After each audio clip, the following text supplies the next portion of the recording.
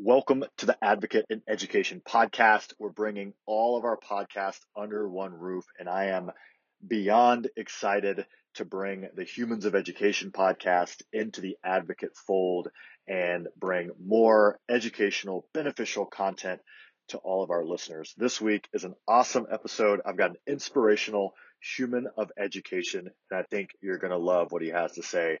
I'm excited to share this episode with Mr. Trevor Timmerberg.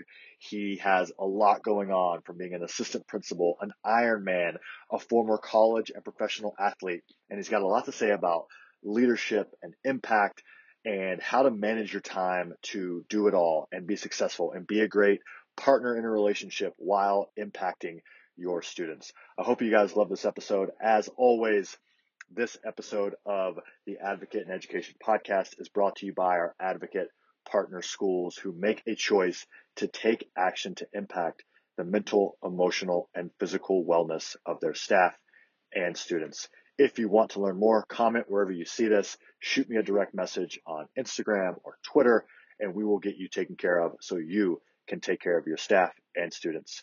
Enjoy the episode.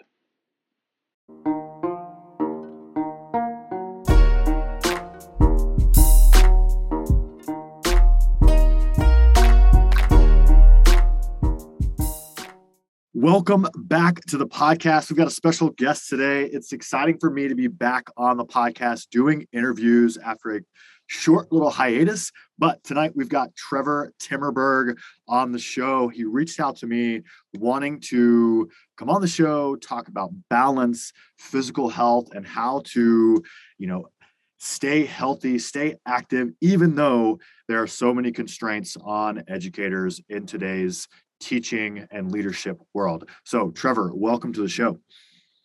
Happy to be here, man. Thanks. So, man, you've got a lot going on. Just with the little bit of research that I've done, you're a high school administrator, you're in school to get your doctorate, I believe. You're an Army officer, you're a former D1 and professional athlete, and you're also an Ironman triathlete. So much going on. Talk to me, just give us a background of who you are in general before we go into who you are in education. Yeah, I think what's been cool as part of my journey is that I'm just kind of following the next cool adventure, the cool thing to do next that kind of lines up with my purpose and my values. So at a young age, that looked a lot like leadership, and leadership primarily through athletics. That was kind of the only paradigm that I had to understand it. But really what I think one of the cornerstone aspects of athletics that I enjoyed was that camaraderie, that team mentality, along with leadership. And so I really got my fix through that venture. And then, that progressed. I really enjoy working hard. I like seeing the fruits of my labor. So sports for me was kind of a no-brainer. I work hard. I see improvement. Therefore, it benefits me with playing time, experiences, next level opportunities, things like that, and getting to meet a whole lot of really cool people along the way. And then I kind of backed into education, to be honest. I had a early quarter life crisis when I was finishing up my undergrad in college, and I had a medical redshirt year, so I had an extra year of eligibility to play. And then I didn't know what I was going to do, so I enrolled in a master's program in communication, which is what my undergrad was in, and then realized maybe my calling was to work with young kids in school.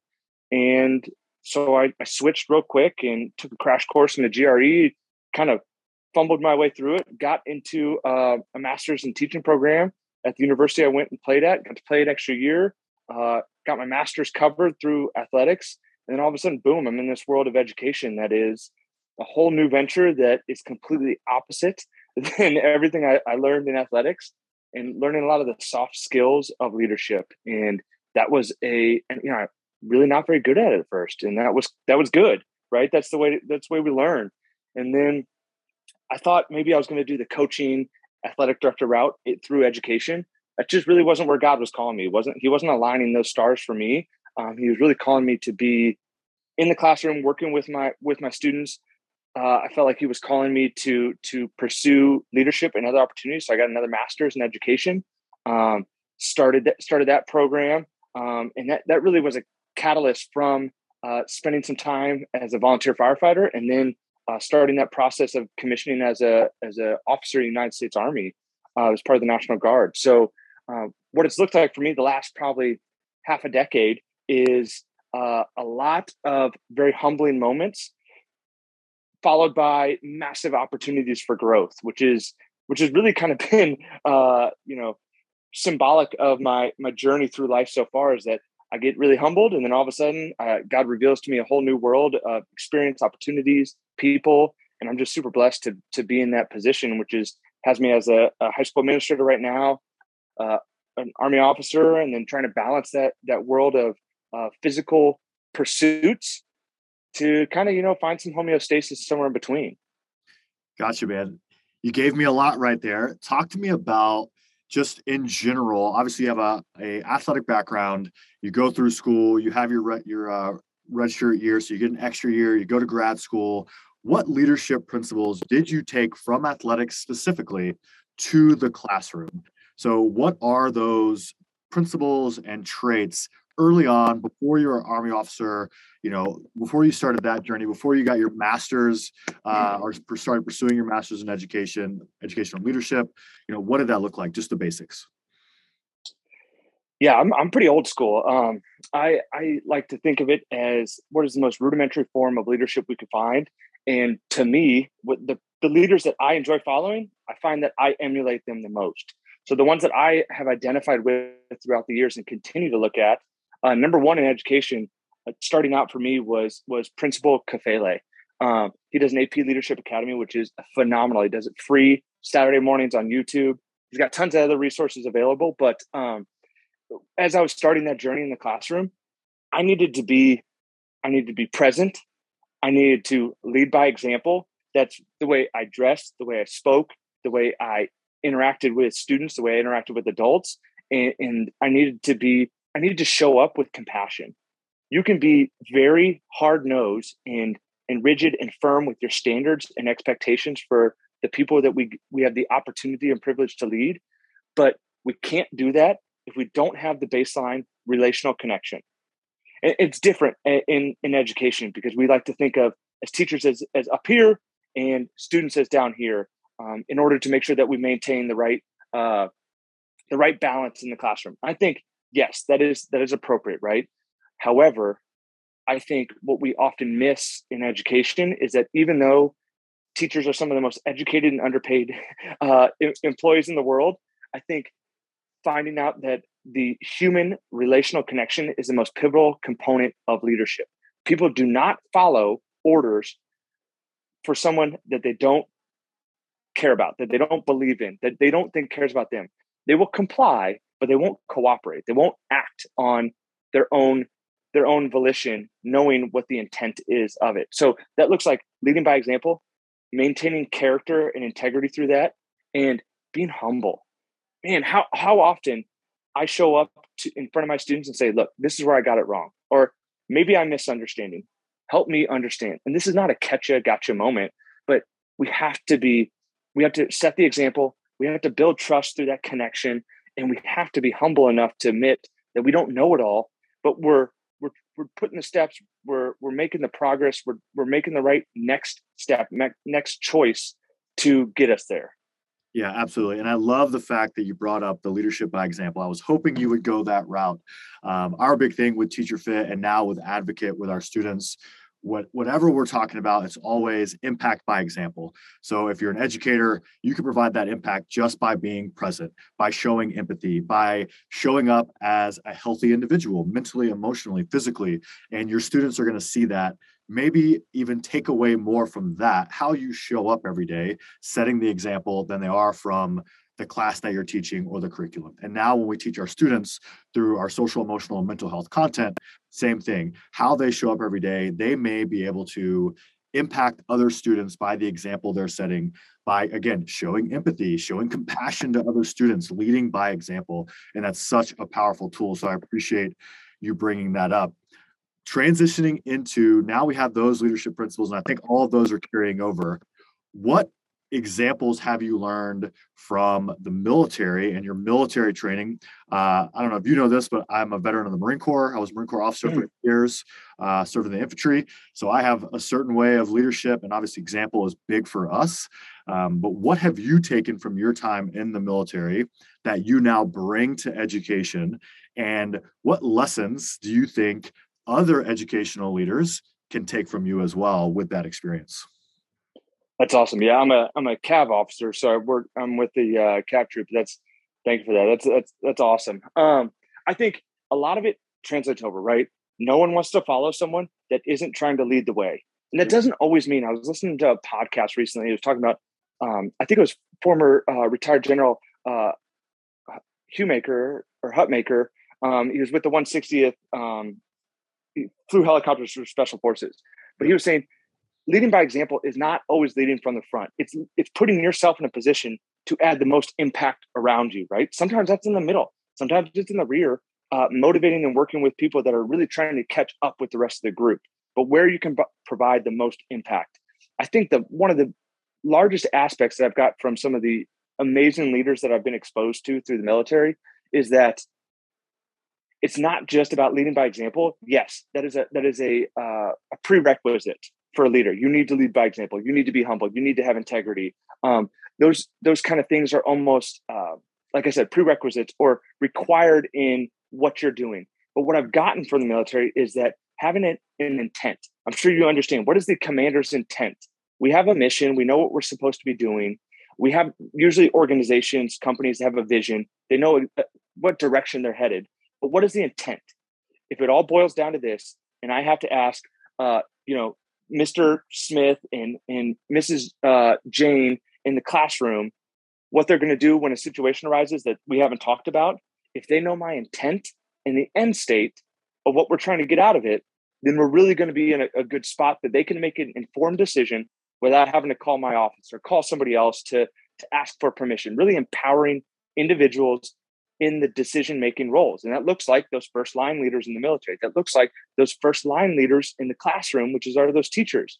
And really my ultimate goal as a director of students in administration for education is that I'm trying to empower those students to practice self-discipline so that we don't have to enforce discipline. Right. And when I empower them with that, man, that gives them a plethora of opportunities to explore and really take charge and take ownership of their lives and the choices they make. So that having that clear intent, what do I want people to get out of our mission, where our focus, having an end state, what does success look like on the other end? And then one of the major factors that the military teaches over and over again, reinforces, is backwards plan. If you don't have a plan in place, like if you know your end state, if you're not backwards planning, working back towards what do we need to do right now and the next step, the 50-meter target in order to get to the 300-meter target, then we're failing our subordinates. We're failing the junior leadership surrounding us. And we're failing the people that we answer to, because we, as the leaders, owners of and responsible for what we're trying to accomplish, have not given the people around us the tools that they need to be successful. 100%. And I think there's maybe a weakness overall in educational leadership, in the setting example, in forward thinking. It's from what I see, is a very reactive atmosphere in a lot of schools and districts. And I think what you're saying, and other examples that great leaders that I also see are setting, is that empowering your subordinates. That's something that I think is priceless in any environment, but specifically education. Those teachers that are on the front lines, making the hard decisions each day, that first line of impact or defense with students, and being able to empower them to make decisions, to take action, is such a powerful tool. But then having leaders that do set the example, like yourself, like leaders that you've mentioned, is just such a powerful tool. And I hate when I see, or I talk to teachers and school counselors that are like, hey, my principal is just not making those decisions, just sitting on their hands and being reactive, and I hear it really all too often, specifically in the world of educator wellness and student mental health and wellness. So I hope that message, and you continuing to share that message, continues to push out and make an impact. So I appreciate that. I want to switch gears a little bit. So I see you as an individual, just based on what I've read and speaking to you for only a few minutes now that you're a person that chooses to do hard things. You don't just take life as it comes and take the easiest route. You know, you were a competitive athlete. You went on to play professional. You were a volunteer firefighter. You decided to continue to level up in education. You've joined the National Guard. You didn't just choose to take a job that may have been easier. You decided to join the cavalry, you know, an elite unit that does things that are hard. So, what qualities were instilled in you, maybe from educators or coaches, that led to that? And then part two of the question is, what power do you see in doing hard things? And you can go into kind of, you know, why did you choose to do an Ironman? You don't have to do that, right? But you're making a conscious decision to like, hey, I'm going to train for an Ironman, even though I'm a high school administrator, I'm in grad school, I'm getting my doctorate, I'm doing all these things, but I'm still choosing to do hard things. So where did that come from? And then what power do you see in choosing to do that? Yeah. Why did I choose to do an Ironman? I would say ignorant bliss, somewhat. It was a joint venture. So my fiance and I both decided to go in it together, and we actually chose to do it last fall. We're going to do Ironman Chattanooga in it would have been September of 2020, but the pandemic happened, or had already been happening, right? And It got canceled a month or two out. So we had to get deferred till a year and a month later, October of 2021, and we transferred to, because we changed the date, so we transferred to Ironman Indiana. It was a massive blessing in disguise and a super profound experience to train together. She is also super tough. She's education. She's in education as a teacher, and she's actually a counselor right now. She's getting her PhD in urban education. So I really look up to her, and I joke with people is that I'm just chasing her around, trying to keep up with her. But we're two people that value the receipt of hard work. That, you know what that looks like to me? It's like a sore body, a tired mind, fatigue. Right at the end of the day, you feel the day on your body and in your mind because you were pursuing something that was hard to you. So why? I'm going to answer in reverse here. Why do hard things? Because somebody's got to do it. I could not stand in front of my students and talk about what I did in college and take myself seriously. That is not to say that I don't talk about what I did in college, especially when they ask. You know, that's what they're interested in. That's their next step in life. So talking to them about that is important, to talk about my experience in college, my athletic ventures and things like that. That matters to them, right?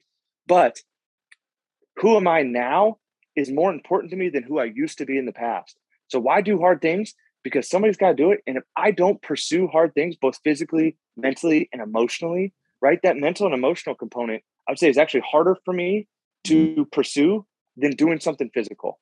Physical comes easy to me. Not that I'm so gifted that, you know, it's not challenging, but that hard work is normal. It's a language that I speak. Hard work mentally, like pursuing a doctorate, hard work emotionally, like diving in and doing the deep work of a relationship, a lifelong relationship. Those are things that intimidate me. They expose vulnerabilities to myself and to the people around me. But those are equally as important for me to grow and level up. I think you talked about that earlier, leveling up as a human being. And if we're not pursuing hard things, we're never going to be the person that God intended us to be. We're never going to be able to provide the impact or the influence for the people in our lives. I think it was Dr. Martin Luther King Jr. talked about it. He's like, God gave us two hands for a reason. One to pull ourselves up, and the other one to pull up someone behind us. So that it's constantly this balance of we're pulling ourselves up, but we're pulling people behind us, and someone's doing the same thing to us. Life is a team sport. Yep. And I think, the military really teaches that you are only as effective as the strength of your team together as one unit. And I think of us as humans on this planet, especially within organizations, within schools, is if I'm not leveling up in my life outside of school, how can I expect to level up within school? I don't think they're mutually exclusive. How you do anything is how you do everything. And I think that's very evident for leaders, is that when we see leaders fail, is that they're failing in other areas of their life for a long time. And then it kind of bleeds over into their career, which is when we see it publicly. And then I think the first question you asked, who were the examples or what were the examples to me? I mean, I had a dad that served for 30 years in the FBI as a special agent. I had an uncle that was a fighter pilot in the Navy, another uncle that went to West Point as field artillery officer. I had a grandfather who was a two-star general in the military. Their dad's dad did several tours of Vietnam. I have a mom that's selfless and just so giving. I have a sister that serves as a nurse in a pediatric ER. I am so blessed to be surrounded by people that are better than me. I'm just trying to keep up. And I think if I've learned anything from being a leader, the humility of leadership is that it is a tremendous burden, but an immense privilege to be a leader.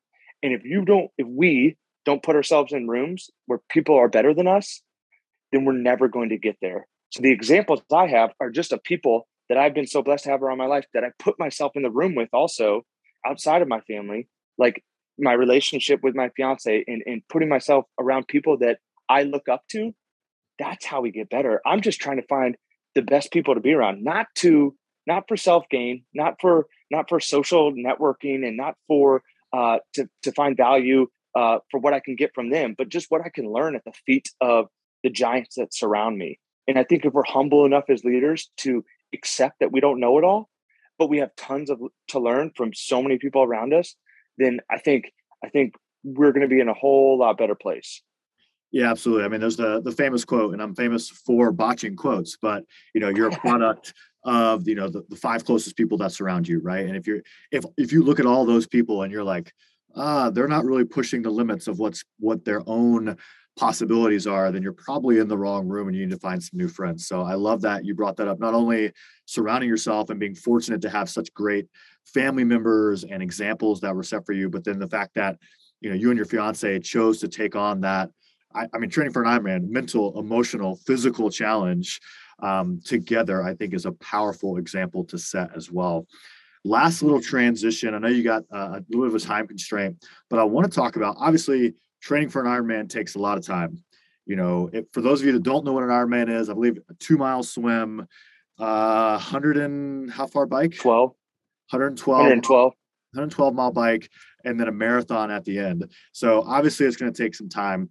Talk to me about how you're finding balance. We're heading into the new year. A lot of educators are going to be looking for some sort of health, wellness change. I always talk about setting big goals, doing hard things. So how do you balance all of that with your time while still maintaining a relationship, being able to be a great leader in education, and then obviously your physical, mental, and emotional pursuits?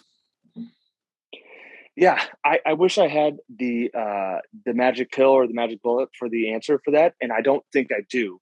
Yeah. What has worked for me, in I think what will continue to work for some people is, I do think setting massive goals that we don't put a ceiling on, I think are good for us, because if we're just trying to just level up just one half bit, then I don't really think that we're pursuing something that is going to get the most out of us.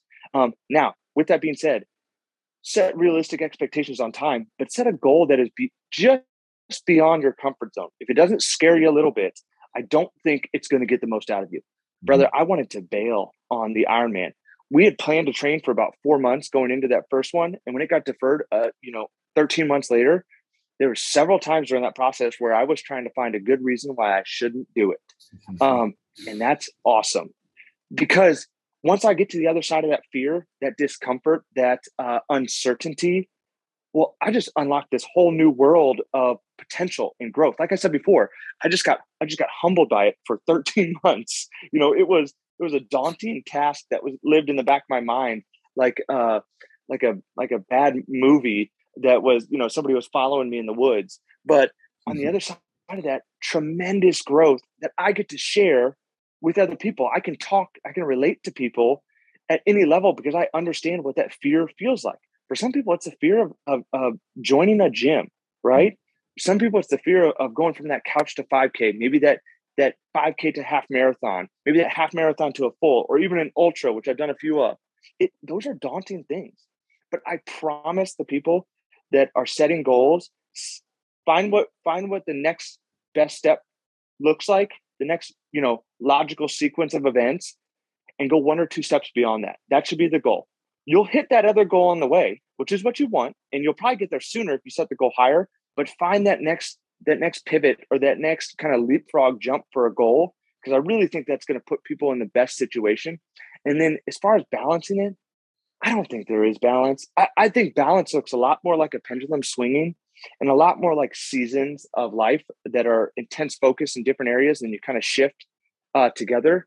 But like I said, I don't have a perfect answer, but I know from the military, it talks about prioritize the priorities. Okay, well, the first priority to me is my relationship with my fiance, and together our faith and how we choose to pursue that both independently and together. And then after that, it looks like, the military and education, right? Those are two career fields that are massively important to me. And then I have the health component.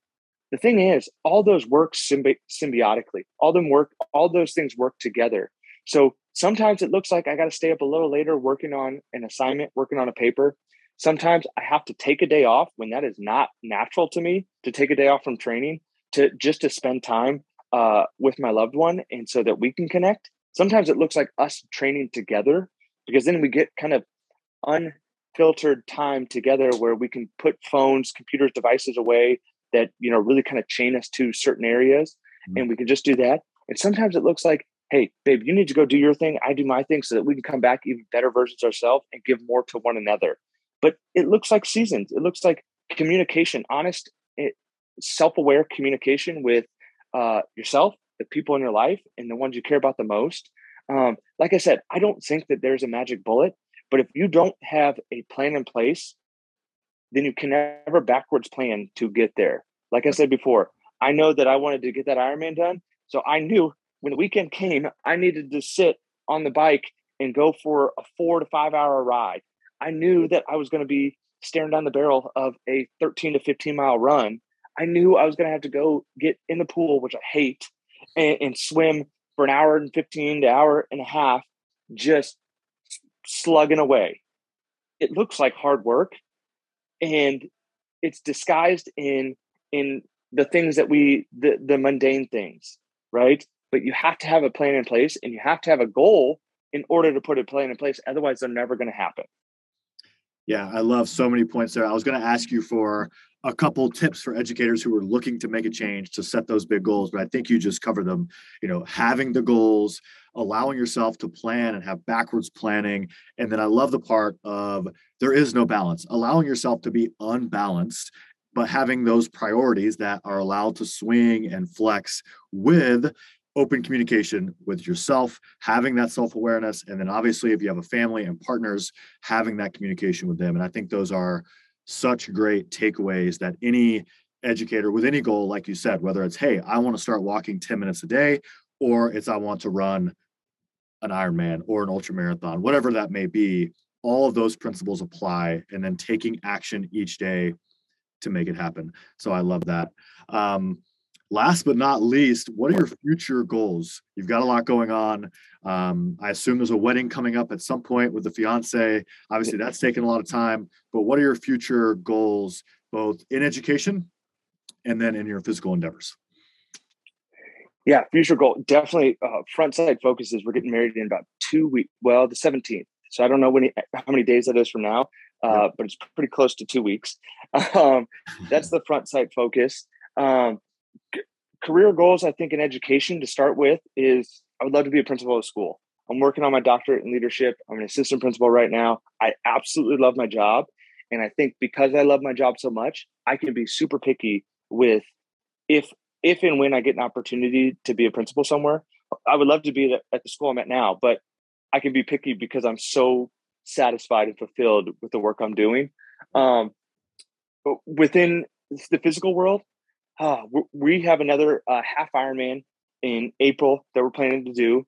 I would like to, I got some dangerous goals in mind of how fast I want to go. I went sub 6 the first half Ironman I did, the only one I've done. I'd really like to get down to that really close to 5 hour mark, because I would love to qualify for worlds in Ironman. That's a long shot, and I totally understand that. I got really close to the new goals in the military, physical goals. Got really close to maxing the ACFT for the new Army physical fitness test. And I was like, I think I was 5 points away from maxing it, which I was pretty impressed with. I've tweaked my training slightly, so I feel confident that I'm capable of doing that. But I really like to do that because I think one of the best ways to set an example, you understand more than anyone in the military, is that, man, are you fast? Are you physically in shape? And are you willing to do the hard work when no one's looking? And I'd like to say yes to all those things because I'm putting in all that work along the way. And really, I want to keep finding ways to challenge myself in those three areas, right? Through emotional, in my faith, intellectually, and physically. And I think that's hard to do. Every day before I get in the shower, before I go to work, I hammer out about 15 pull-ups and I do 30 hand release push-ups. For some people, that may be a piece of cake. Before my eyes are even all the way open, that's something that I always want to find an excuse not to do. But it is choosing to do something hard every day that builds up that tolerance, builds up those calluses in our mind, like David Goggins talks about, right? Because Mike Tyson said it. He goes, everyone has a plan till they get punched in the face. Yep. And I want to build contingency plans within myself so that I can take hits and keep moving forward. I can find a way up, around, and over obstacles because I'm preparing myself both physically, mentally, emotionally, and through my faith. And I think doing that with the right people in my life, like my future spouse, the friends and the family that I have, I think is what is going to get us there. And one of the tips that I would offer anybody that's pursuing a new venture, find a community of people that you can be encouraged by and that you can encourage also. That hand up and hand out, I quoted, probably butchered the MLK quote, I think is so pivotal in our life. But find somewhere that you can be encouraged by and that you can also encourage other people. That's what we need to do. If we had more of that, we'd be in a pretty good spot and the world would be a whole lot better place. But it starts with us as individuals. Yeah, I love that final takeaway of starting with us, but then being willing to find that group, hold yourself accountable, contribute to the group, hold others accountable, and allow yourself to be held accountable, which is such a powerful tool. Well, Trevor, it's been awesome chatting. I think we have a lot of similar thoughts and beliefs and passions in life and health, wellness, leadership, all the things. So I really appreciate your time. Guys, if you're listening to this and you don't follow Trevor on social, whether that's Twitter or Instagram, where can they follow you? What's the best place to get the Trevor inspiration? Primarily it's just Twitter and LinkedIn. So on Twitter, it's Trevor_Tberg, TBERG. And then LinkedIn is just my name, Trevor Timmerberg. But yeah, I'd love to connect. I get an immense inspiration from the people that I choose to follow. I think the feed that we have is another point of emphasis of what kind of content are you choosing to consume and what kind of content are you choosing to produce? Because that's a self-inventory piece on what the next direction that you're heading is. Absolutely, guys. Give them a follow. That'll be in the show notes. And if you guys have any questions for Trevor on anything that we covered today, you're looking to set a big goal, you need some inspiration for your future Ironman, don't hesitate to reach out to him, comment wherever you see this posted. I'll make sure to tag him. And I hope you enjoyed the episode.